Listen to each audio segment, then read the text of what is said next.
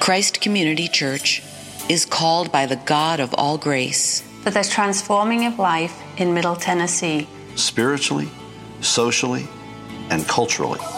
Through the power of the gospel. From Franklin to the nations of the world. All for the glory of God. For more information, visit christcommunity.org. Good morning, church. Try that again. Good morning, church. It's great to see all of you here.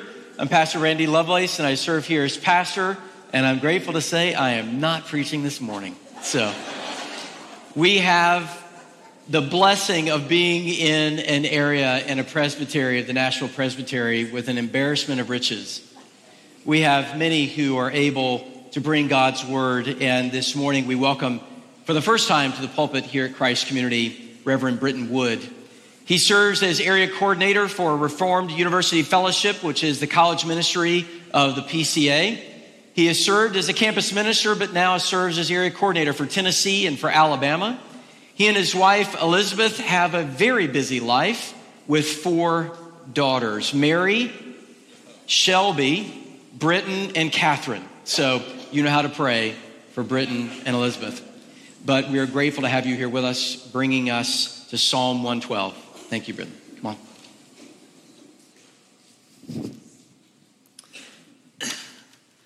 It's good to be with y'all. One detail Randy left out. All 4 of my daughters are in high school, and 2 of them are 18 and 2 of them are 16. So it is very big, very busy. We have a lot of fun. 2 sets of identical twins. I'm usually known as the dad with the twins. That's how I'm known. And as far as maybe you're familiar with RUF or not, it's actually the campus ministry of the PCA, which is the denomination that Christ Community is a part of. And as an area coordinator, the main thing I do is make sure pastors have health insurance. And right now you're thinking, I didn't know I was going to get to take a nap during the sermon, but the church wanted to give you that gift today. No, but before that I served as a campus minister on a couple of campuses, and it's exciting to be here now. I've been in Nashville for the last couple of years serving in this role. Today we're going to look at Psalm 112. The book of Psalms is the hymn book and the prayer book given to the people of Israel in the Old Testament. And if you're not a person, I'm not a person that likes reading other people's prayers. And if you're like that, where you're like, I can't pray other people's prayers, that's okay. I remember one time when my girls were younger when they said, Dad, I don't like to pray other people's prayers. And I just said, well, do you like to sing? And they're like, I love to sing. I was like, great, same thing. So that's what we're going to do is we're going to read one of the prayers given to God's people. This is a wisdom psalm, a prayer about wisdom. There are a lot of different genres of psalms. And in a wisdom psalm, they always contrast 2 ways of living. And that contrast always functions as an invitation held open to any and everyone to embrace the way of wisdom.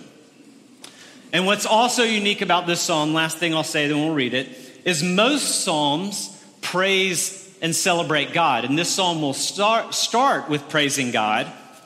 But what the bulk of this psalm goes on to do is actually to celebrate the life of the godly man or woman. And any parent will tell you that a parent is absolutely delighted when their children are celebrated. So it does not somehow steal glory from God when we sing celebrating godliness in the life of his people. He is also pleased by that. So let's consider Psalm 112. Praise the Lord. Blessed is the man who fears the Lord, who greatly delights in his commandments. His offspring will be mighty in the land. The generation of the upright will be blessed. Wealth and riches are in his house. His righteousness endures forever. Light dawns in the darkness for the upright. He's gracious, merciful, and righteous. It is well with the man who deals generously in lends, who conducts his affairs with justice. For the righteous will never be moved. He will be remembered forever. He is not afraid of bad news. His heart is firm, trusting in the Lord. His heart is steady. He will not be afraid. until he looks in triumph on his adversaries. He has distributed freely. He has given to the poor. His righteousness endures forever, and his horn is exalted in honor. The wicked man sees all this and is angry, gnashes his teeth, and melts away. The desire of the wicked will perish. The grass withers and the flowers fade, but the word of God stands forever. Let's pray. Lord, as we consider your word, we need you to teach us. We need you to do work in our hearts. We need you to sow these seeds. Father God, everyone longs to be unafraid of bad news. And I pray now, as we consider the life of the godly man who has that, you would teach us your ways. Be with us. In your name we pray. Amen. So why Psalm 112? The reason I chose Psalm 112 is because life is a lot like CrossFit. And CrossFit, if you're not familiar with what that is, that means you're a healthy, well-adjusted person. What CrossFit is it's a place where early middle-aged men go deal with their own mortality because they don't know how to put it into words. And as a CrossFit trainer myself, I can tell you there are only two types of CrossFitters in the world. There's only two kinds. There are the CrossFitters who are injured, like I am right now. I have a torn shoulder labrum. And then there are CrossFitters that are about to be injured.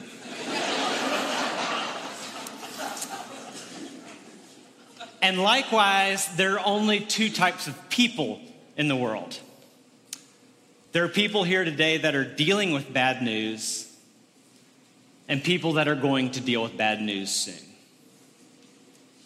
And I'm drawn to this psalm over and over again because of verse 7, because it says that thing.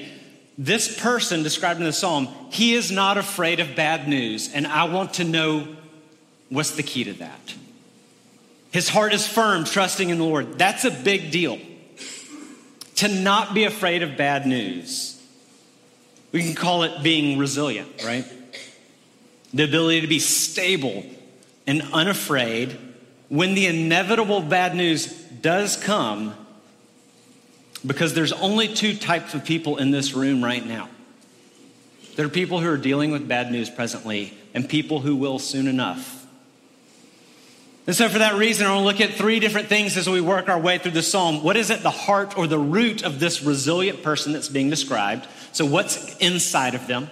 What happens in their life? What goes out from them? And then how to get in on it. So what's at the root? What's inside of them? This is the first verse. What kinds of things happen in their life? And then how to get in on it. So you can think of it as the root and then the fruit, and then how to participate in this. So what are the internal conditions of this blessed man? What's going on the inside? What do they care about and think about all the time? And the first verse tells us, it tees it up for us. It says, blessed is the man who does two things, fears the Lord and delights in his commandments. Fears the Lord and delights in his commandments. Think about that. The two kind of fundamental emotions, right? Or kind of affections, the things you fear and the things you love. Really tell us who we are, the things we fear and who we love. And this man fears the Lord and loves his commandments. So what is fear of the Lord? Let's talk about that for a second. When you read scripture, the fear of the Lord has a lot of positive things associated with it. In Proverbs, it tells us fear of the Lord is the beginning of wisdom, that it's the fountain of life, that it's better than great wealth, that his mercy is on those who fear them, that if you fear the Lord, you will be satisfied. All good things. But also in scripture, the fear of the Lord has some uncomfortable things associated with it. Matthew 10 says, don't fear those who can kill the body but can't kill the soul, but fear him who can destroy both body and soul. All throughout the Old Testament, Moses trembles in the presence of the Lord at the burning bush and at Mount Sinai. So did Ezekiel, so did Joshua, so did Paul, so did John, so did Peter. So fear of the Lord also has some kind of element of terror. Because when people encounter the presence of the Lord in Scripture, they often fall down, they often hide, they're often afraid for their lives. But it's something more than just dread or terror, because it's something that also gives life and is cause for rejoicing. And the fear of the Lord has these kind of two elements to it. The first element is it's something about when you encounter something bigger than you that you realize you can't control. Whatever that feeling looks like, that's getting at the fear of the Lord, right? Maybe you've heard it compared. I've heard it compared to a great storm or tornado or hurricane. The moments in life when you actually reach the limits of your own strength, that you realize no matter how safe you've made yourself and no matter how much risk you've mitigated in your life and the life of your children, that moment you realize that they're just powers bigger than you that will have their way with you. So it gets at that feeling a little bit, if you remember that feeling, how it feels when you're faced with a power bigger than you. But secondly, the fear of the Lord is different from the fear of a storm or a house fire, because those things don't have an opinion of you. They're impersonal. They don't have a disposition. And so there's a dread because you never know if you're safe or not, right? A cancer cell and a storm don't have an opinion about you that determines how they may or may not treat you. But on the other hand, God is a person, which means he has an opinion about us. It means he has a disposition toward us. The fear of the Lord is about being undone by apprehending his supreme power relative to our fragility.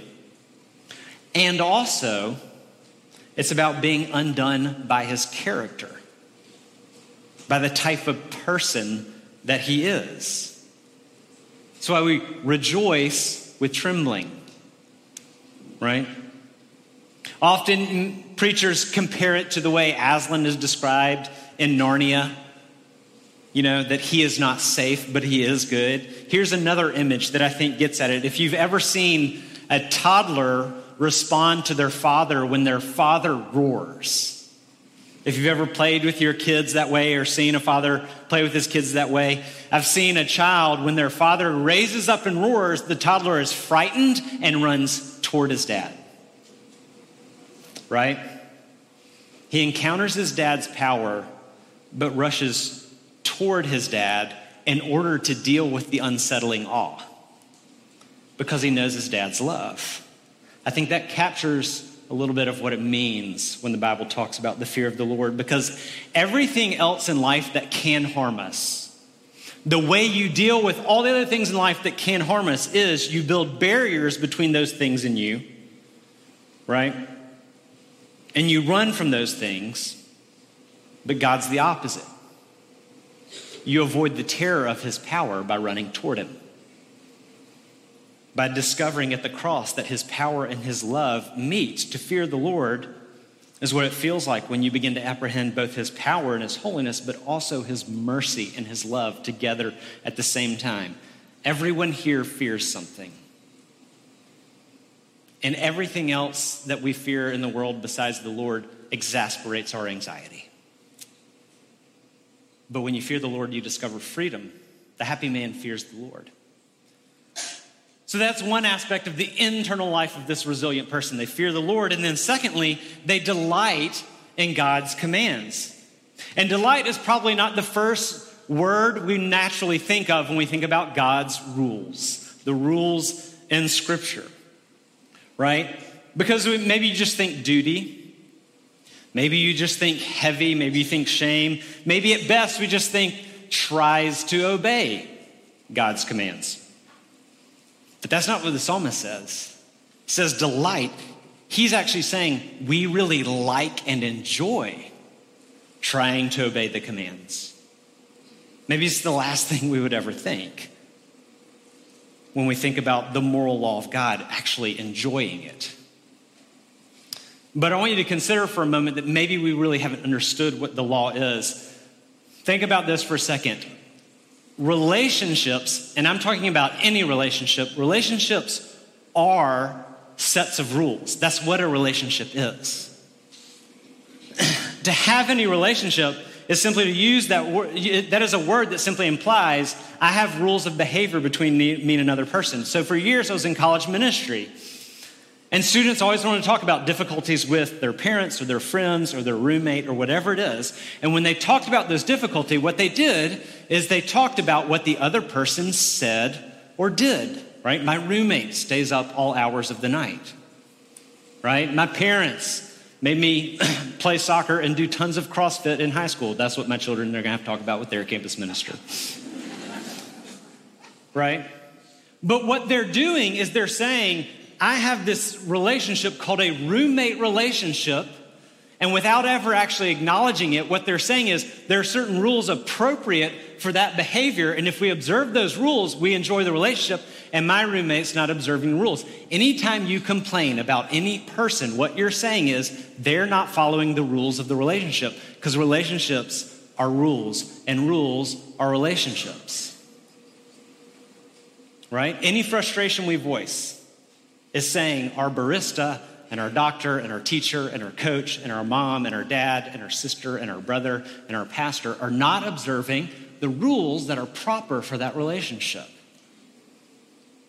right?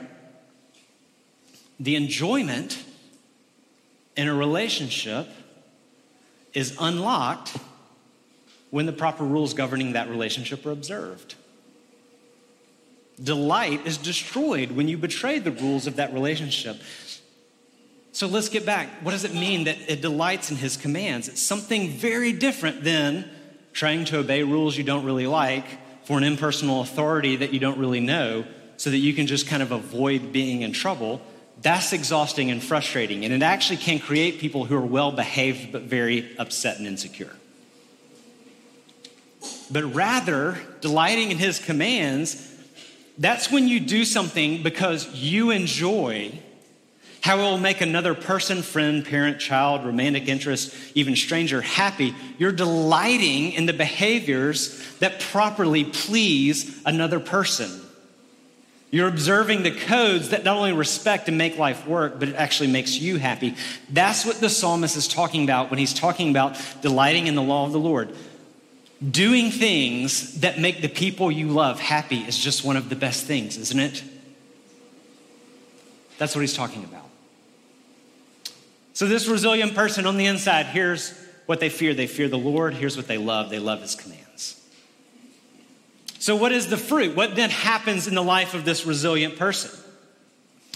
3 things: prosperity, stability, generosity. Prosperity, stability, generosity. First, his offspring will be mighty in the land. The generation, the following children of the upright will be blessed. Wealth and riches are in his house. His righteousness endures forever. It's true that the one who fears the Lord and loves his commands are children. They have a will of their own, but they're also shaped by what their parents fear and love. And it is a blessing, and we are passing on the strength of the Lord when our children are shaped by a home and in a community where we fear the Lord and we love his commands. It's not a guarantee that things won't go awry in the lives of our children. You can look at David's own children. But it's still good. And our children are shaped by what we love. He also talks about wealth and riches are in his house. In the Old Testament, promised prosperity like that and the promised land to which they would have connected those words, they were always sacramental. Meaning they're not less than actual real estate in the Middle East and some gold, but actually more than that. It always meant more than that, meaning the geographic land of Zion was always pointing towards something more. It was always just a stand-in or a picture or an illustration of the new heavens and the new earth made new again, pointing toward the scenes of Revelation 21, when everything sad comes untrue, when we will feast together again in the house of Zion, where there are tears and weeping no more, and injustice and poverty are done away with.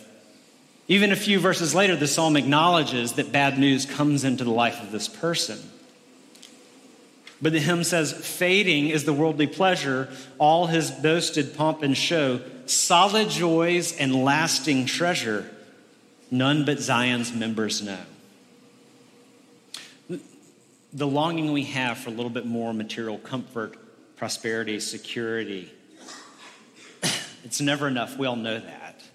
The little bit more we want. And C.S. Lewis actually proposes that the problem with that longing that we have is not that it's too strong, it's actually that it's too weak. That the kind of prosperity that Scripture sets forward is better found and discovered in Revelation 21 more than anywhere else. It invites you to have the courage to look on a further horizon to a day of solid joys and lasting treasure at the right hand of God. That's the kind of prosperity the psalmist is talking about. Prosperity, but secondly, stability. This is the one that I've thought on the most. The upright knows that the light is going to dawn in the darkness. He will not be moved. He will not be afraid when the bad news comes. His heart is steady, and he knows that he'll triumph over his enemies. Why does the fear of the Lord have the capacity to make us unflappable and unafraid for the rest of life? And I think it's actually pretty simple. Jesus gave us profound wisdom when he commends us to look to children to understand the life of faith. And I actually think 9-year-old boys understand this principle more than anybody else in this room. Because I remember being in elementary school and being on the receiving end of some bullying. And I absolutely remember addressing the bully with, "Yeah, but my dad can beat up your dad."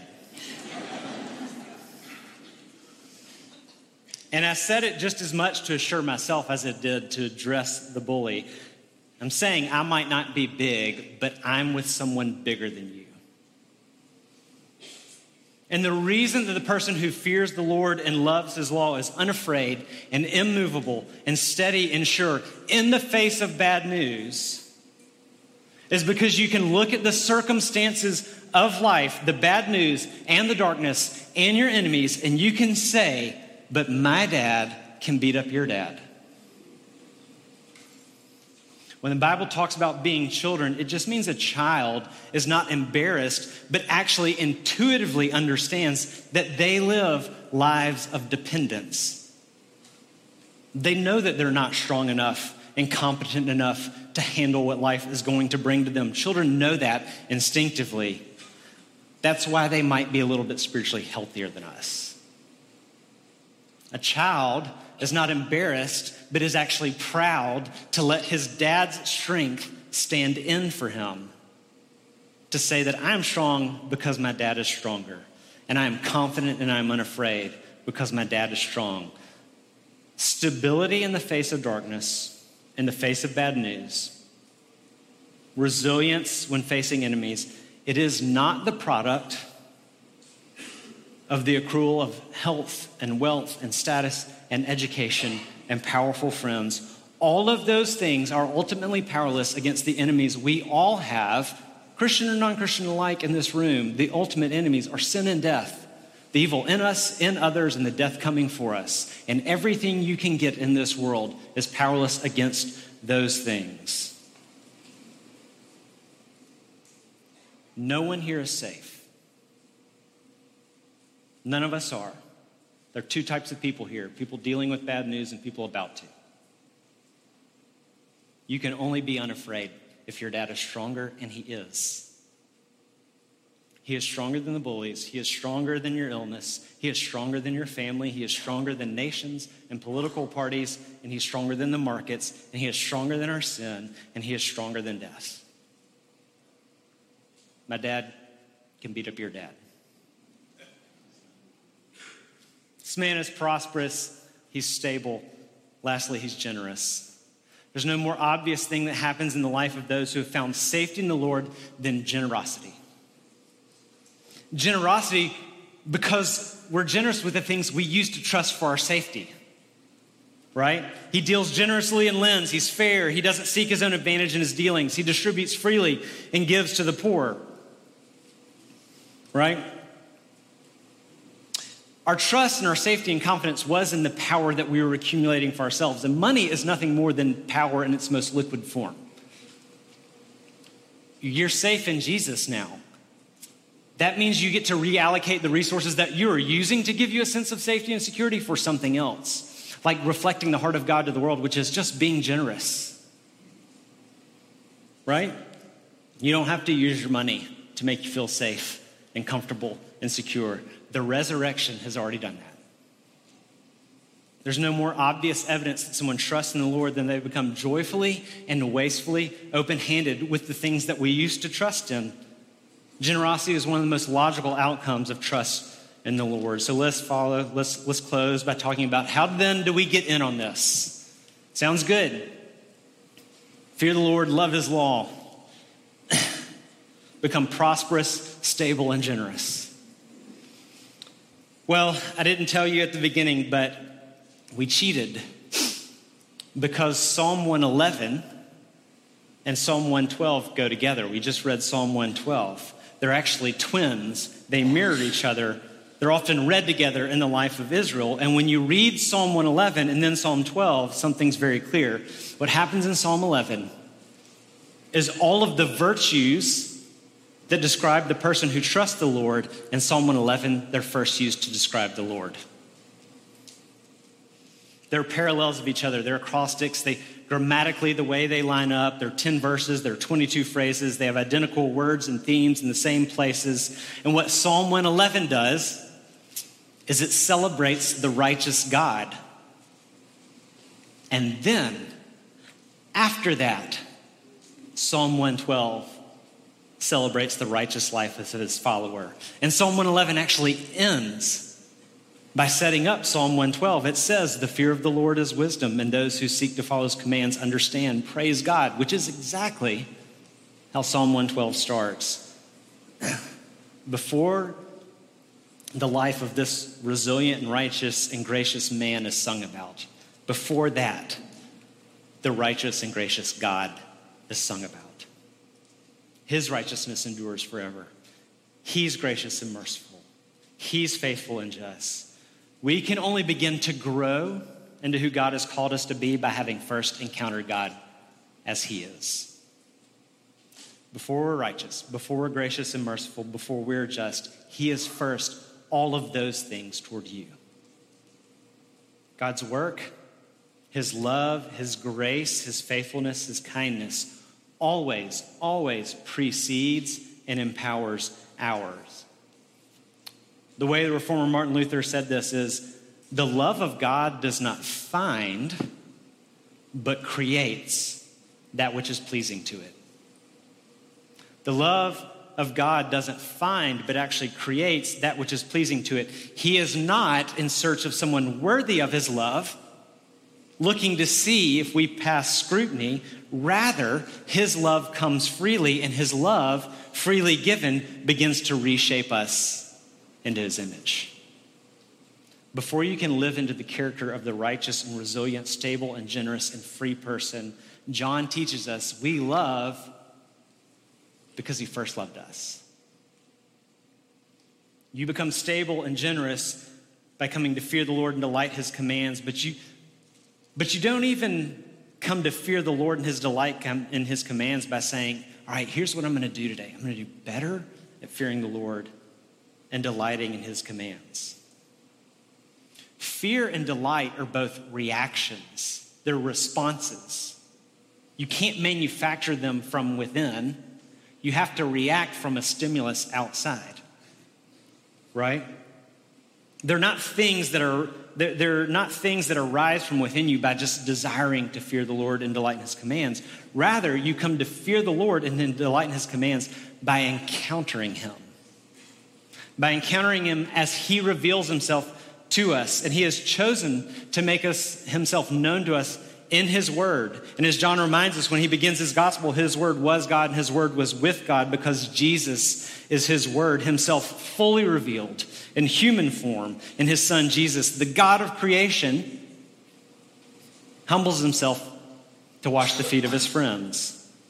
The God who shook Mount Sinai and terrified Moses is also the one that Paul describes making himself nothing and becoming a servant to the littlest and to the least, the one that is worth fearing above all else, chose to be stripped and take on the shame of the cross, forgiving us to restore him to himself. We've sung about it already.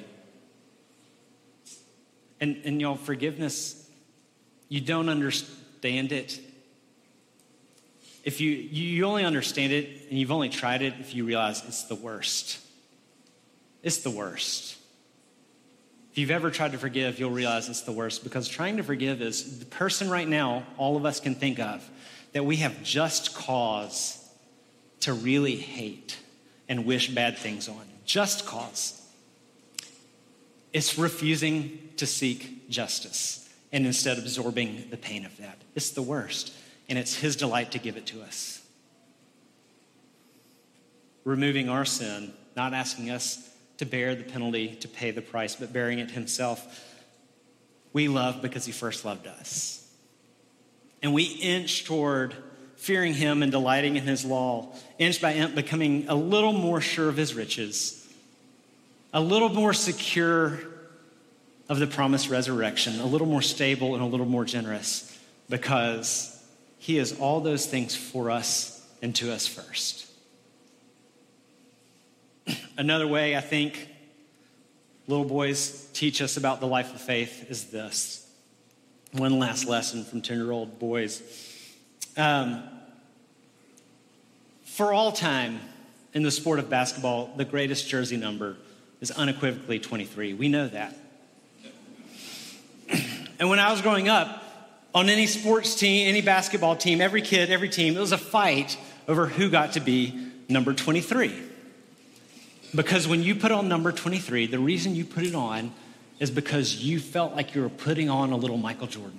He's the GOAT. It's not a debate. I don't want to have a debate about LeBron. You LeBron people out there, you're wrong. It's okay. Pastor Randy will handle this with you afterwards. But when you're a little kid, you wanted his number, and you would put on his number. Maybe some of us adults still do it too. Because you were transfixed by his fire and his skill and his grace and his drive and his charisma, and you wanted to pretend like you were him. You observed the glory of the GOAT and then pretended like you were him too. Right? It didn't matter that your imitation of him was pitiful. It was the joy of having taken in greatness and then, out of sheer delight, running out and trying to emulate it for fun. That's a lot of what's going on when the psalmist first celebrates the powerful and the righteous and the promise-keeping and the generous and the merciful God, and then celebrates the one who, having encountered God's righteousness and his mercy, tries to put it on for fun. You don't even have to be good at it. And in fact, when you're doing it for fun, because the one who has been gracious and generous towards you captures your imagination, you won't even be anxious about your mediocrity at it.